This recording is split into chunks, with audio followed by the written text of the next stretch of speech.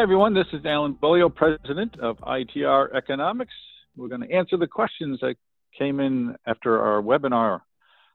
Lots of good questions. Let's get to them and see what we can do. There are two that related to the Great Depression. Our outlook for, actually there's more than two, related to our 2030 outlook for the Great Depression and whether this was actually likely to bring on a depression because of the pandemic. So the question revolved around, is this it, the one we were talking about for 2030? The answer is no. And the other questions revolved around, would this accelerate the economic damage because of all this debt? And would that bring in the Great Depression from 2030 to sometime into the future? And the answer is, don't think so. It doesn't seem that way. There's an extraordinary amount of debt that we're taking on and through Congress, and that will indeed add significantly to the national debt. But it only becomes a problem when people who lend money to us think it's a problem. So at the moment, no. And we don't think this is going to last long enough, as you saw from our forecast from the webinar, that this can be a depression of the magnitude that we're talking about for the 2030s. So I understand the thought. This isn't it, and a depression is not going to swing out of this. Related to that was a question about government spending and inflation.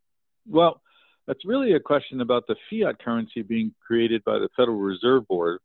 And yes, that certainly has a tendency to create inflation, but not through the near term. There are a number of questions related to inflation, which means that you have certainly thoughts on your head about the fiat currency and what this can all do. Our forecast actually looks for a disinflation through the next quarter, through the third quarter of this year, and then some mild inflationary pressures in 2021. Not enough to get excited about, a little above the Fed's threshold, but not up to 3%. So somewhere between 2 and 3%, probably the upper end of that range, I would guess, and actually what we're looking at. So nothing to get excited about. And then, as you know from our discussion, things calm down, slow down, soften in 22, 23. Not a recession, but neither will it produce much in the way of inflation. We think the seeds are sown for later inflation for the second half of 2025, what we talked about when we were last in person. That just fits into that scenario. And related to that question, there was somebody else asked about interest rates, and somebody else asked about taxation. And I'm going to answer the interest rate question first. Interest rates are obviously extremely soft right now, and they're going to stay very, very weak into the second quarter here in the second quarter of 2020 and through this quarter. Then expect just a mild rise through 2021. It's still very low interest rates, still very accommodative to business borrowing, individual borrowing, people who want to buy a car, buy a home, that sort of thing. Businesses who want to expand, buy equipment. You're going to find that interest rates are your friend, and they remain your friend through 2021. And obviously, with some softness in 23, you would not expect much an interest rate rise then. And with inflation being below 3%, you would not expect the Fed to want to raise interest rates very much either, since we'll still be on the upswing from this horrific event. So don't get worried about interest rates or inflation through the near term. Now, the taxation question is a very interesting one. Normally, you would expect to see increased taxation to pay for all this deficit spending. Normally. But we're living in a period where government seems to believe, and this is both parties, by the way, seem to believe that through modern monetary theory, so-called, that you can borrow as much as you want and it doesn't matter. If that's true, the prevailing wisdom, and it's not wisdom, but the prevailing thought, then there's no need for them to raise taxes on the other side. Should there be a tax hike after the election, which feeds into another question, would we change our forecast because of the election? Well, if there is a change in administration in the White House and the Republicans are not able to hang on to the 3 Senate seats that they need to in order to remain in control of the Senate, if they lose the Senate, Congress remains in the hands of the Democrats, and we have a Democrat in the White House, well, then it may be that we'll see some tax increases in 21.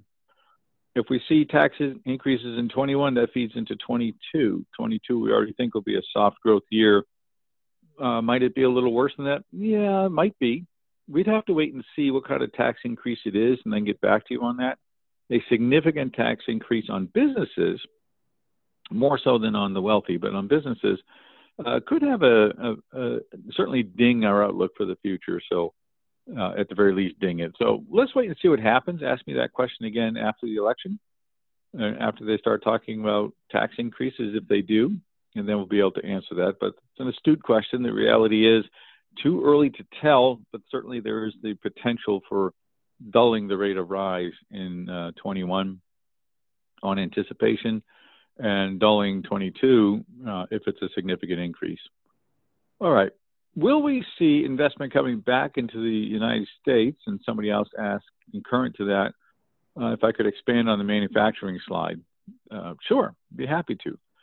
Through the short term, manufacturing is in recession. We expect that the 12-12 and the 12-month moving average will reach a low in the first quarter of 21. 2020 is likely to come in 7.1% below 2019. That's a serious drop, obviously.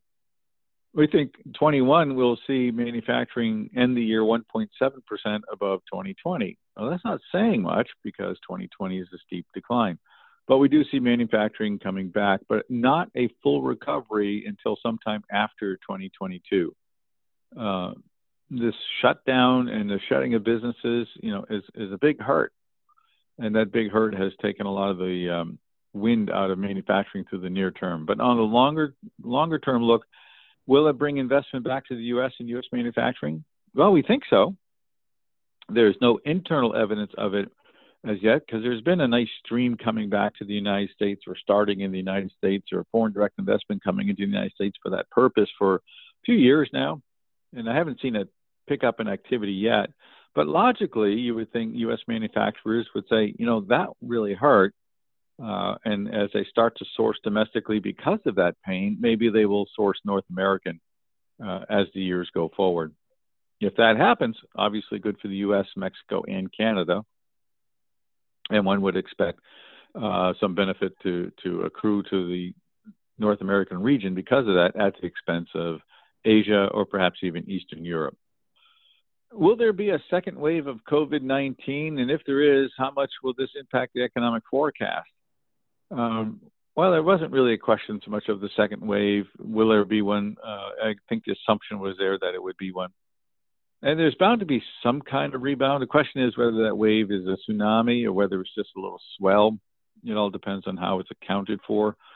If it's a pretty reasonable second wave where the numbers do not exceed the first go around, and the media has other things to talk about other than scare the daylights out of people, it will not impact the forecast.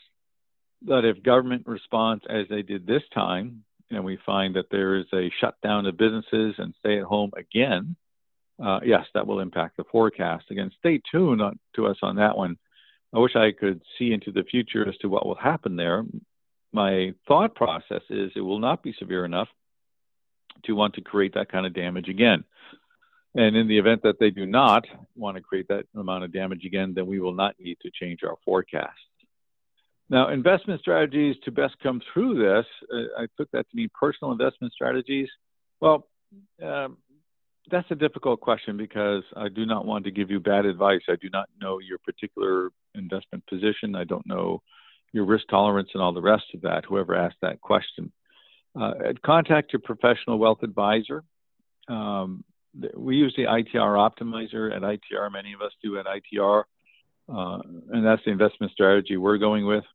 If you go to our website and ask Anne about that, she can redirect you. Other than that, just because your investment advisor knows you, I would ask that person. As we mentioned in the webinar, statistically, there is a good likelihood that we have not seen the bottom yet. So you may want to invest in tranches as we go forward. There was a very rational question about unemployment and reduced salaries and its impact on the economy. Sure, that has an impact on the economy. That's one of the reasons why we have GDP being sluggish in the second half of this year. And if you remember, the rate of rise in the dollars in the third quarter was very mild, and the fourth quarter picked up a little steam. We've reflected that unemployment and the reduced salaries, as well as the stay-at-home in our retail sales forecast. which has the 12-month moving total moving lower into the first quarter of 21. It's not at all like 2009. 2009 was 3 times steeper than what we're thinking about for 2020, but nevertheless, it is a decline. And the question is right on: reduce salaries, unemployment, and then stay at home will have a lot to do with that. I just looked at the retail sales numbers for the last week, and department stores are 36% below year-ago levels.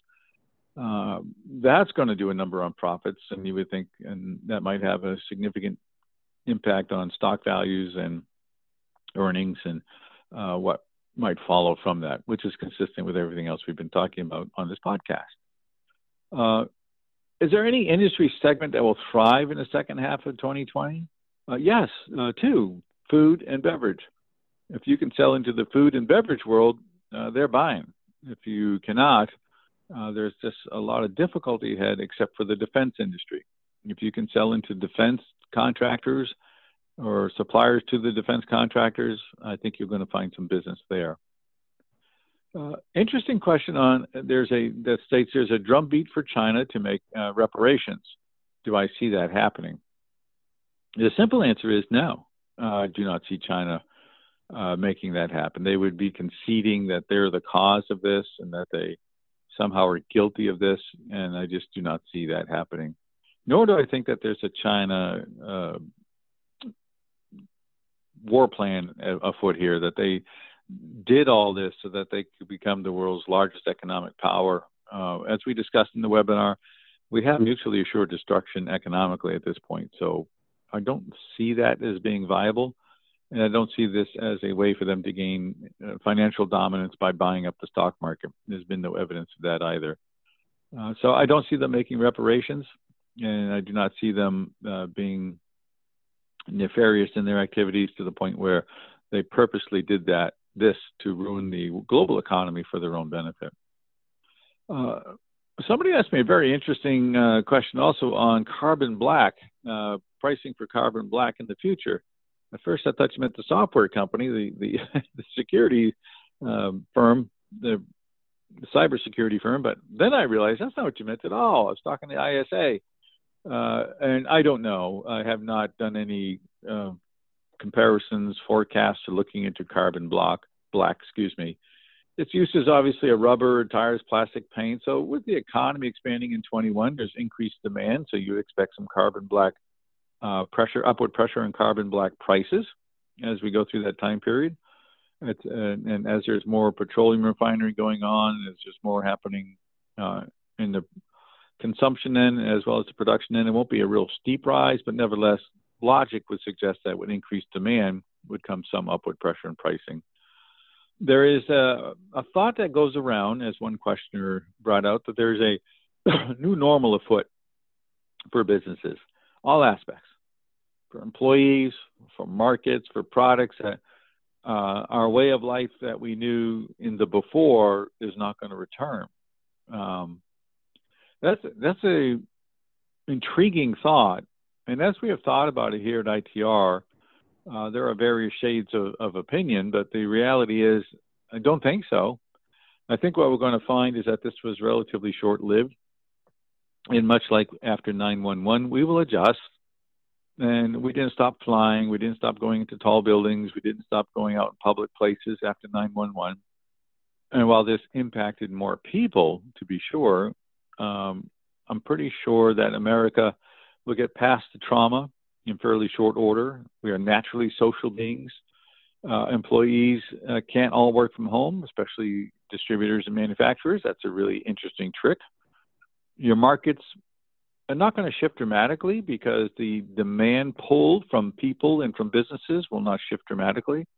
How you go to markets, well, you've already been doing more online. That's kind of a given. But you'll still need your face-to-face. You'll still need your people part of that equation. So while we were trending more towards digital marketing and digital sales, everything that I read, see, and hear suggests that it's not nearly as far down the road as some people think.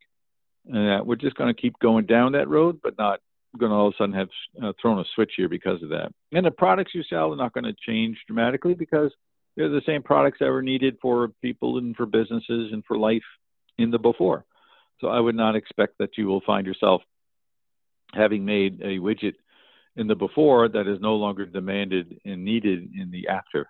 That one, I just can't get my mind wrapped around that would be. And lastly, there's the U.S. dollar. The U.S. dollar is strong right now.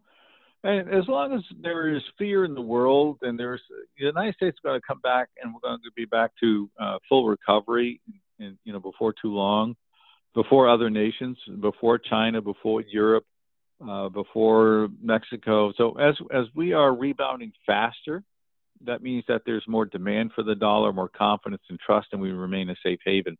So expect the dollar to remain on the strongest side, like it is now, maybe not much more, but neither you're going to see it slackening or weakening a lot just because recovery begins in other countries. They'll be a little behind, they'll be a weaker, and that favors a stronger dollar. That will help some, obviously, and that'll hurt others, obviously, but it is what it is. I hope that you're able to take advantage of it. So overall, yes, it's a new world, but not that new. You will be needed. What you provide will be needed. And we're going back on track with forecasts as far as the 2020s go. First half gives you good opportunities. Second half, more opportunities, but in a shifting economic landscape with some inflation, higher interest rates out there in the future, higher employee costs as we go forward. Other than that, I love the questions. I appreciated the questions, and I hope these answers will help you as you figure out your strategy for going forward, as you figure out the right way for you to get through the next quarter or two, for some through the early 21, and for others the middle of 21, if you're serving some industries, and come out profitable on the other side. You have a good future. We just have to get from here to there, and I think you will enjoy the after. Thank you all very much, and I appreciate, again, being able to do the webinar and to be able to provide you these answers.